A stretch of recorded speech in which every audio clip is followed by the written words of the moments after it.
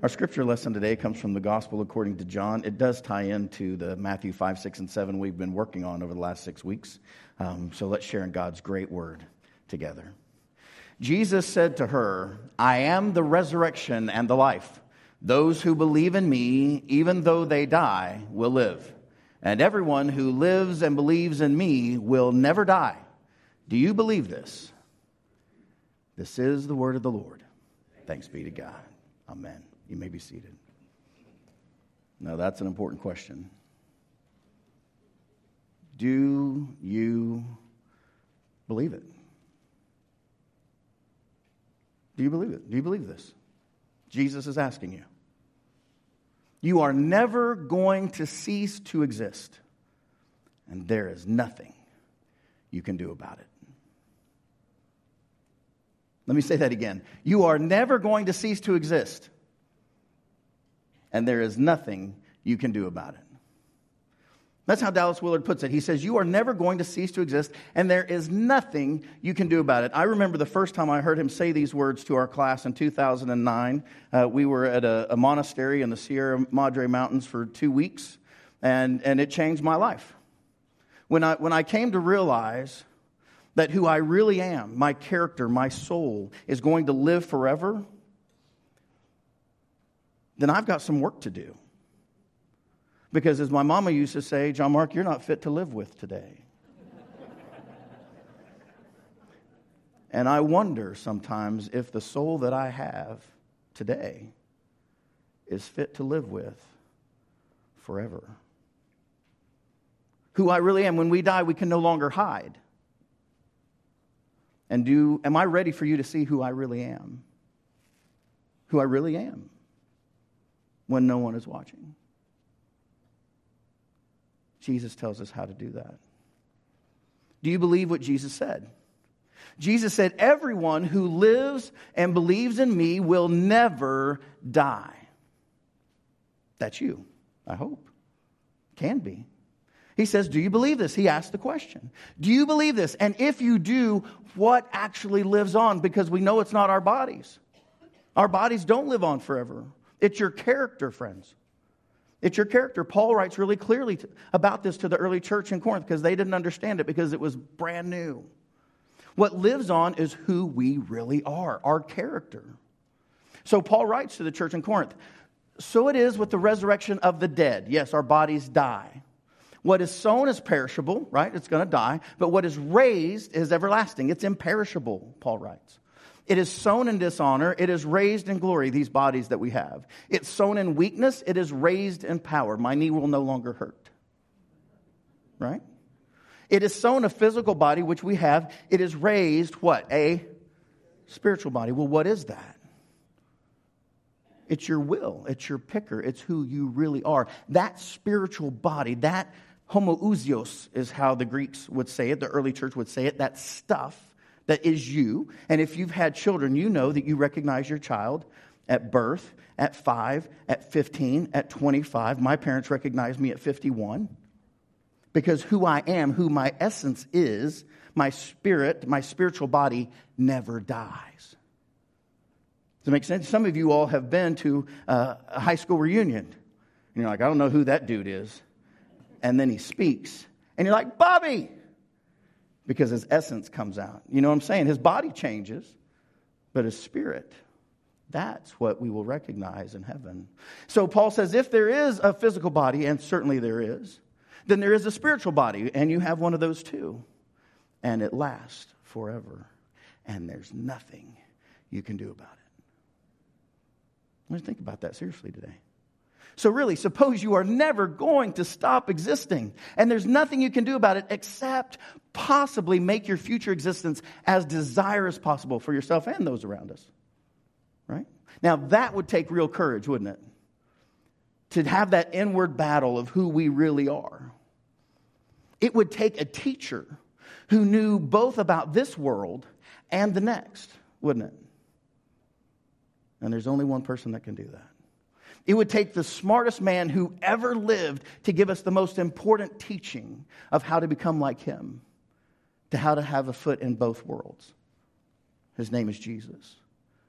And that's why we've taken 6 weeks to talk about this most important teaching that the world has ever received in Matthew 5, 6, and 7, because it teaches us how to become like our Master Jesus.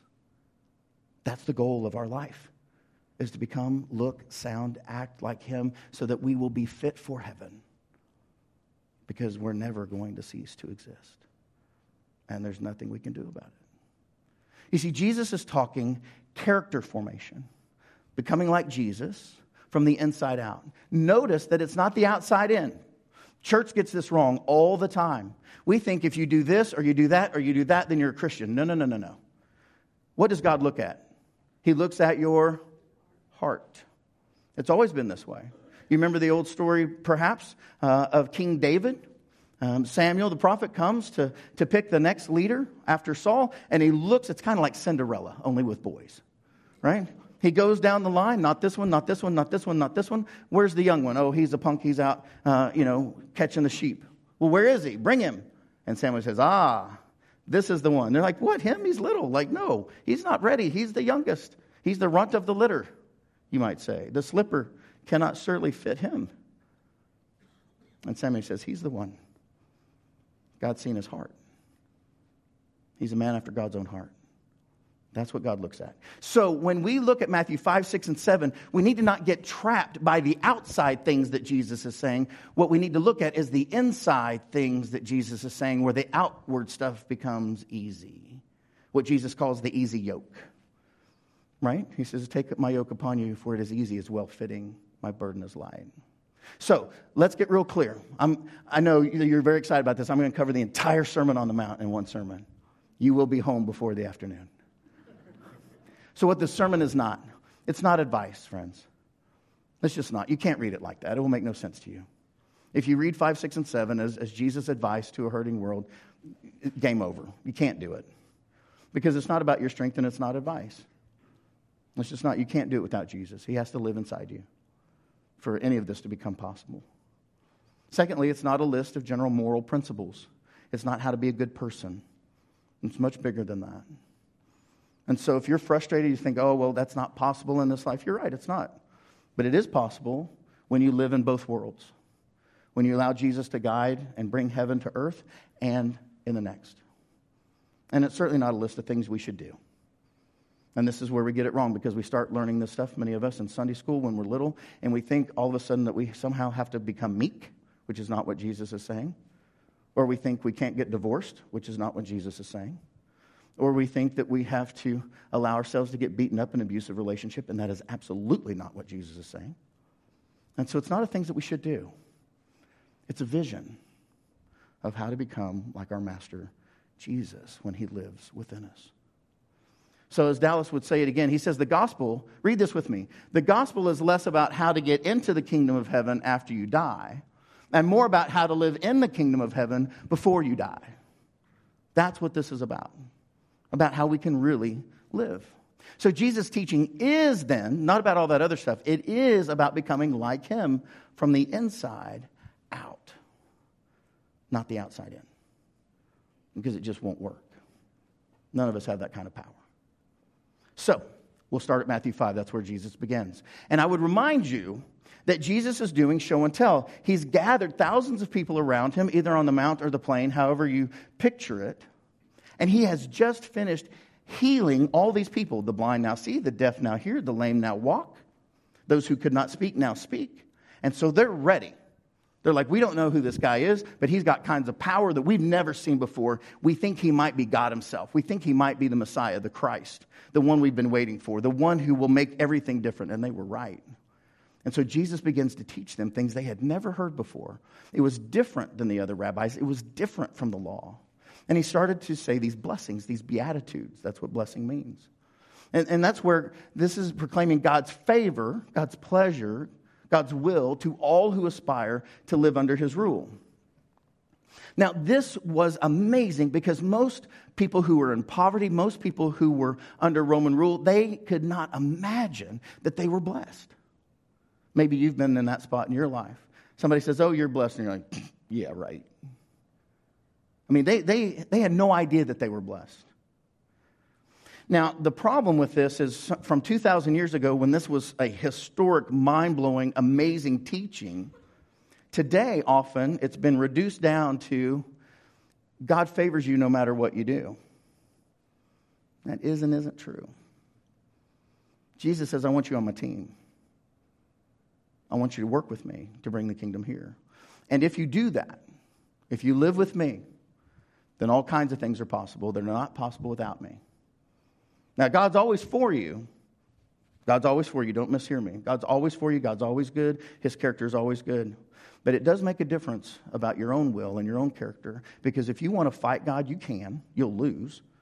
But you can fight God if you want to. You can turn away from God if you want to. And God's not mad at you. He's not upset with you. But there are certain things that you simply cannot know in this life without Jesus. And that's just fact, friends.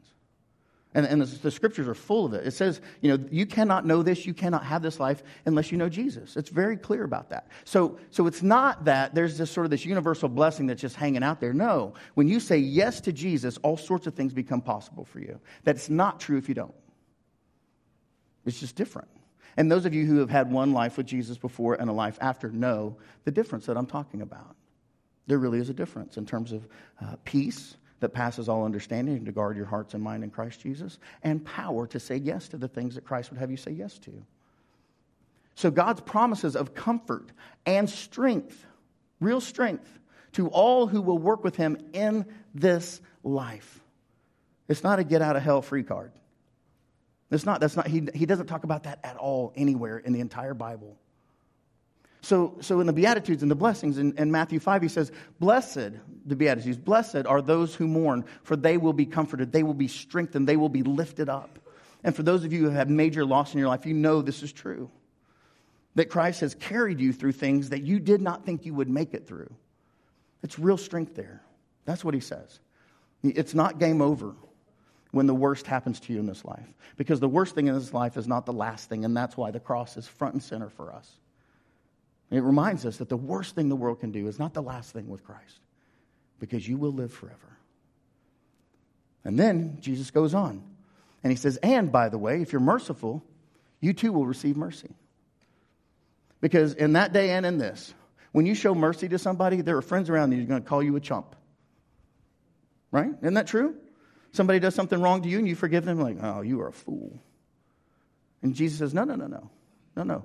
Blessed are the merciful, for they will receive mercy. If you show mercy, God will show mercy to you. It's a new way of living. I love the way St. John of the Cross writes. And friends, the older I get, the more I know that I'm less likely to listen to any voice that is less than about 500 years old. I find that people 100 years and younger don't know much. But if what you say is true and it stands the test of 2, 3, 4, 500 years, 1,000 years, you might want to pay attention. Seriously. Read the Desert Fathers, read the Church Fathers, read classic literature, read Aristotle. Read Plato, read folks that people have been reading for thousands of years and maybe haven't tweeted yet. Really.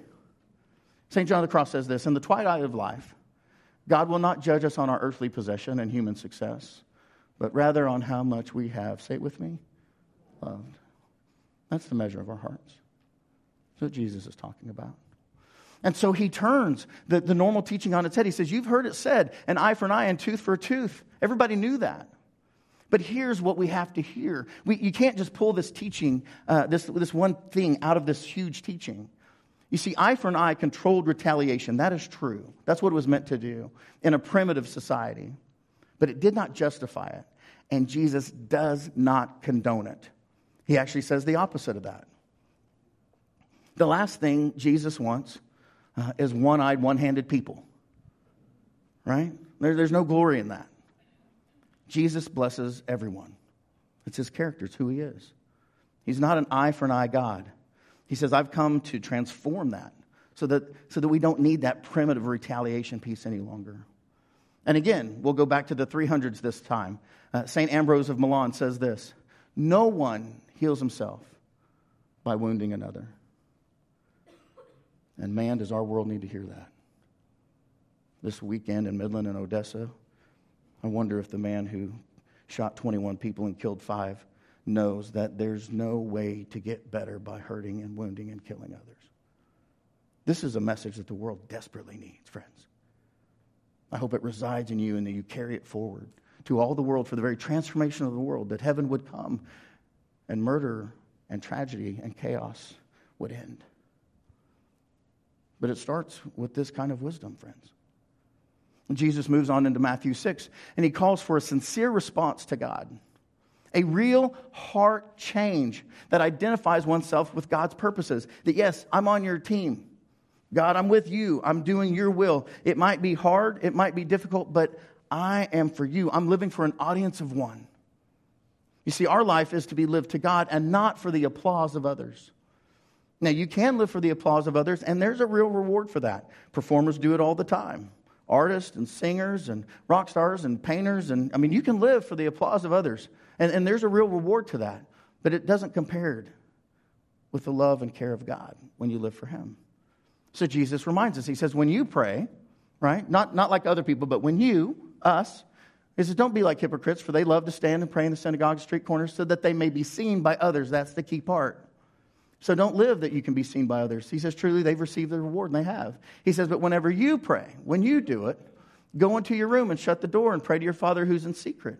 And your Father who sees in secret will reward you. There's nothing super holy about a closet, but God's there. So wherever you go, wherever you need to be, God sees you, God knows you, God's ready to meet you there. You don't have to worry about what others think. And so he teaches us how to pray then. And the first thing that we're to remember is that God is holy, God is powerful, and God is good. Always. There's never a moment in the infinity of God where God is not holy and powerful and good and working for your good. That's what the first part of the Lord's Prayer is about. The second part, Jesus is really clear. Friends, because you have a good God, ask for what you need. Ask Him. Now, I want you to think about this morning. What is it that you really need today? What is it that you need before you go back to work? What do you need? Ask Him. Ask Him. And then know this truth, that we cannot ask for ourselves what we deny to others. This is the tagline, the so important tagline at the end of the Lord's Prayer. Right? This is what Jesus says. We can't ask for things for ourselves that we won't give to others. It won't work. It just won't work. We can't receive it. We don't know what to do with it. And God won't give it to us if we won't give it to others. So if you're asking for something, if you're asking for a raise, if you're asking for a promotion for your own self, and you're not going to share it with anybody else, and you're going to do anything with it other than use it on your own selfish wants and desires, you're not getting it. That's what Jesus is saying. You can't ask for yourself something that you deny for another. And this is particularly true with forgiveness. So Jesus says, if you forgive others their trespasses, for real, friends, your Heavenly Father will also forgive you. If. You notice, what's the key word there? If. Really, friends, we have to pay attention to that. That's how it works. So what Jesus is saying is when we live first for God and the purposes of God, when we're on His team and we say, yes, we're going to live for you, then how much? Everything. Say everything with me. Everything we need will be provided for us. So don't worry. Really, you don't have to worry. If God is first in your life, everything else will fall into place. That's not true in reverse. So Jesus says it like this: strive first for the kingdom of God and His righteousness, and all these things will be given to you as well. All the things that we worry about. What we're going to eat, what we're going to wear, what we're going to drive, how we're going to get this done, what we're going to have for retirement, all of it, Jesus says, it's going to be fine if you put me first. Because you are a never-ending spiritual being. And there's nothing you can do about it. And this time on earth is a blip. Now, it's a very important blip to us. It is. But just a blip. You're going to live a lot longer after the blip than before. For real. You will. So Jesus finishes up in Matthew 7. And here's the thing about judgment. You know, you hear this thing about righteous anger. All anger thinks itself righteous at the time. Isn't that true? If you ever get a good mad on, you got lots of good reasons. By the time you get to be 100, I bet those reasons aren't so good. Right? You think about the things you were so mad at your parents about when you were 5. You didn't get the toy, you had to go to bed, you had to eat some food, had to take medicine, had to get shots, whatever it is. Terrible parenting. Right? So here's what we learn. That God alone is the safe choice to judge a broken world. Isn't that true? And think about what would happen if you were God for a day. When you can watch Bruce Almighty, it doesn't go so well for Bruce. It's an old movie, but I recommend it to you. Jesus says this, do not judge, friends. It's not in our power. It's not in our mind. We're not smart enough to do that or good enough. Do not judge so that you may not be judged. For with the judgment that you make, you will be judged. And the measure you give will be the measure you get. Why do you see the speck in your neighbor's eye but do not notice the log in your own eye? This was hilarious, friends. People are like, wow, yeah, you couldn't do that. No, you can't. Or how can you say to your neighbor, let me take the speck out of your eye while the log is in your own eye? You can't. Jesus says, you're play acting. You're a hypocrite. No, it doesn't work that way. First, you have to take the log out of your own eye. And then you will see clearly to take the speck out of your neighbor's eye. One of the stories that has informed me early in my life are the stories around Mother Teresa. I just think it's terrible that anybody would take shots at Mother Teresa after how she lived her life. But there's a story that a television reporter was trying to do gotcha with Mother Teresa. That is a bad idea. But he was sort of hounding her, and he said, some people are saying this about you, and some other people are saying this about you, and how you should spend the money differently in Calcutta and blah blah blah. And he said, well, what do you have to say to that? And this tiny little woman, this little nun in India, looked up at him and she put her hand by his face and she said, oh, son, if they knew me, if they really knew me, they could say much worse.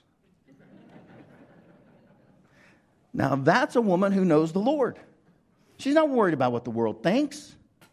She's not judging. She's not allowing herself to be judged. She knows her standing in the world. How beautiful would it be if we all could be there? Oh, son, if they really knew me, they could say much worse. Friends, God is willing to give us everything we need and more. We don't have to worry about what other people think or what other people are doing. Jesus says, ask and it will be given to you. Search and find. Knock. The door will be thrown open for you. For everyone who asks receives. Everyone who searches finds. Everyone who knocks, the door will be open. Is there anyone among you who, if your child asks for bread, will give a stone? No.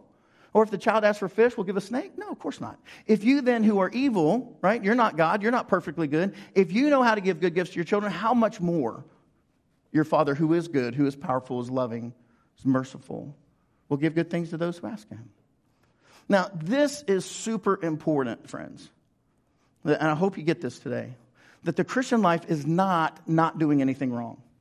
As a matter of fact, you might argue that if you're not doing anything wrong, you're not trying to live for Christ. I mean, really. I love the way the kindergartner teachers say it. They say, if you can't make a mistake, you can't make what? Anything. You don't know that? Really, say it with me. If you can't make a mistake, you can't make anything. And any of you all who've ever tried to write a dissertation know what I'm talking about. The hard thing's getting started, right? The Christian life is courageously taking initiative to do God's will in the world. It's not about not doing stuff wrong. Now, don't go do stuff wrong, right? That's not the point. But friends, we're going to make mistakes. Yesterday, Chantel and I saw Peanut Butter Falcon. And I don't know how you may feel about that or not feel about that, but I recommend it to you as the kingdom of life. The people in that movie make a lot of mistakes. But I think they're trying to live the life that God has for them in their own brokenness. So here's a simple rule of thumb, friends. A guide for behavior. This is from the Message in Matthew 7:12. Ask yourself what you want people to do for you and then grab the initiative and do it for them. See, everybody knew the law that said don't do bad stuff to people because you wouldn't want that done to you. They knew that. What they'd never heard before was a teacher who said, you know what? We can be better than that. Why don't you just dream up some of the best scenarios that could ever happen in your life and grab the initiative and do it for somebody else who needs to be blessed today? Right? And then the people would think naturally, well, then how do we know what to do? How do we know who to follow? And Jesus says, look at their actions. Look at the fruit. He says, don't be impressed with charisma. No, look for character. Don't be fooled by the sweet talkers and the get-rich-quick schemes. Don't fall for that stuff. Look at the fruit. Don't look for shortcuts to God. The market is flooded with surefire, easygoing formulas for a successful life that can be practiced in your spare time.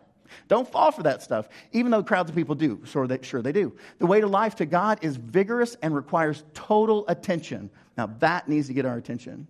You can't play at this stuff, friends. It takes the very best of who we are. Don't be impressed with charisma. Look for character. So what is required then is serious obedience, friends. Really. And it's the best way to live. There is a real cost to non-discipleship. There is. And fortunately, I'm shielded from a lot of it because of what I do, but I know you're not. It doesn't take long for you to see the terrible tragedies of hate and unforgiveness and drunkenness and murder and eating ourselves to death, to see the truth of Jesus' alternative vision for a broken world. All you have to do is live a few hours outside of this place and see how broken our world is. Isn't that true? It's broken, friends.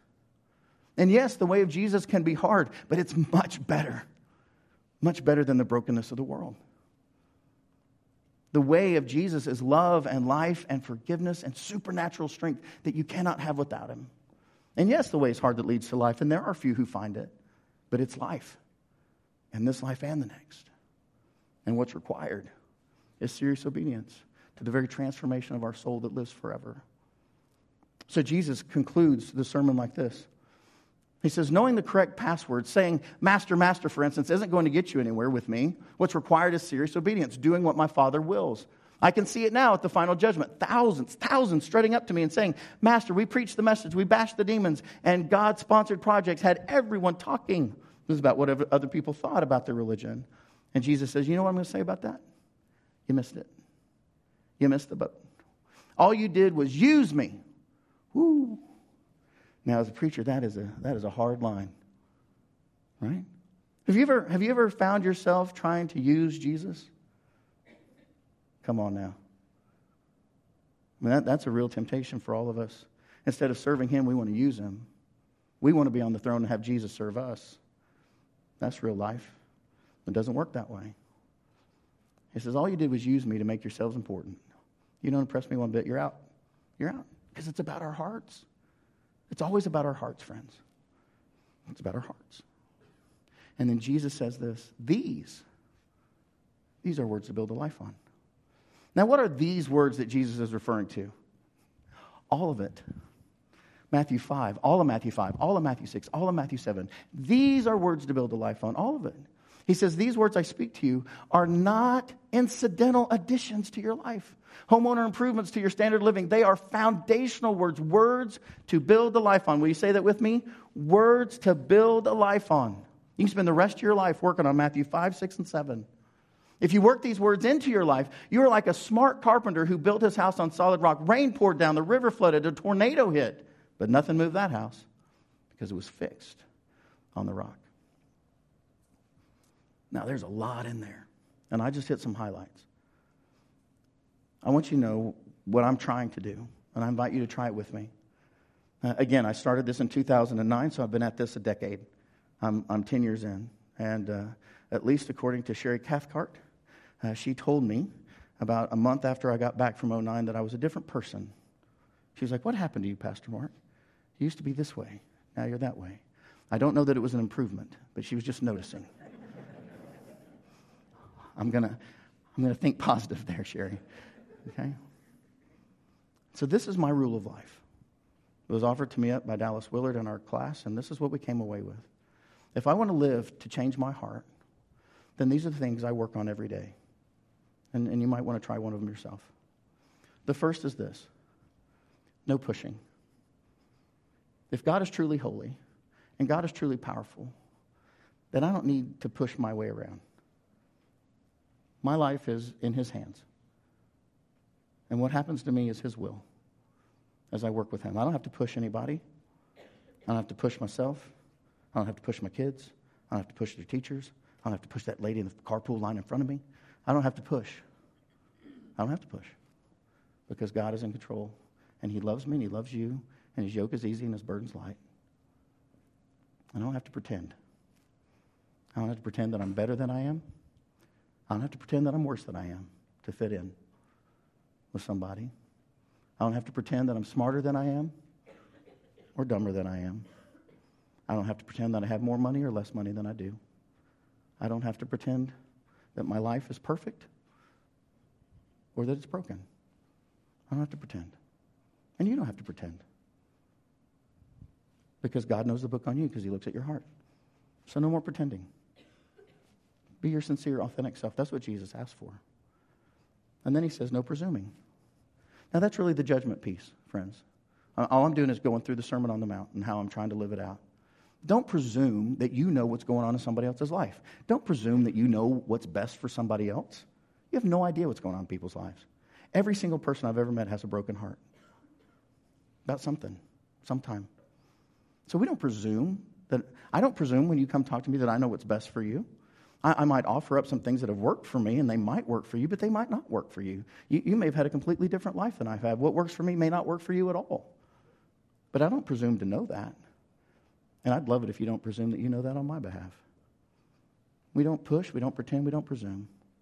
And then finally, and this is the hardest one of all, when I came to class in 2009, Dallas said this: the goal of this class is for you to never hurry or worry again.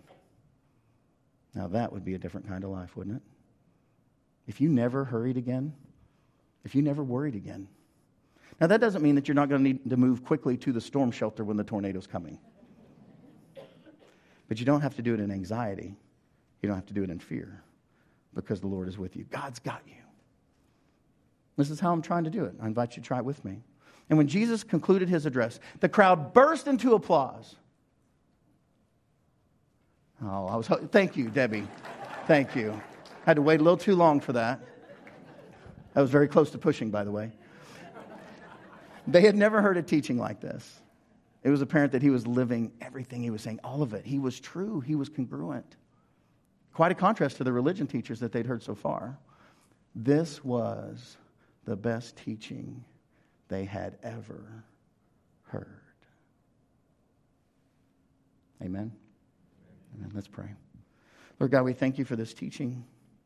We thank you that you would choose to leave heaven itself to come and sully yourself with us. That you would take on sin and brokenness and shame. That you would allow yourself to be stripped naked in front of thousands of people on a hill. That even though you had all power to wipe out every person on the planet, you would allow them to hit you and spit on you and to curse you and to kill you. Because your heart was so tied to the Father that you trusted him to raise you to life. And we pray that you'd place that kind of trust in us, that we would trust you to raise us to new life today and always. In Jesus' mighty name that taught us to pray, saying, Our Father, who art in heaven, hallowed be thy name. Thy kingdom come, thy will be done on earth as it is in heaven. Give us this day our daily bread, and forgive us our trespasses, as we forgive those who trespass against us. And lead us not into temptation, but deliver us from evil. For thine is the kingdom, and the power, and the glory forever. Amen. Amen.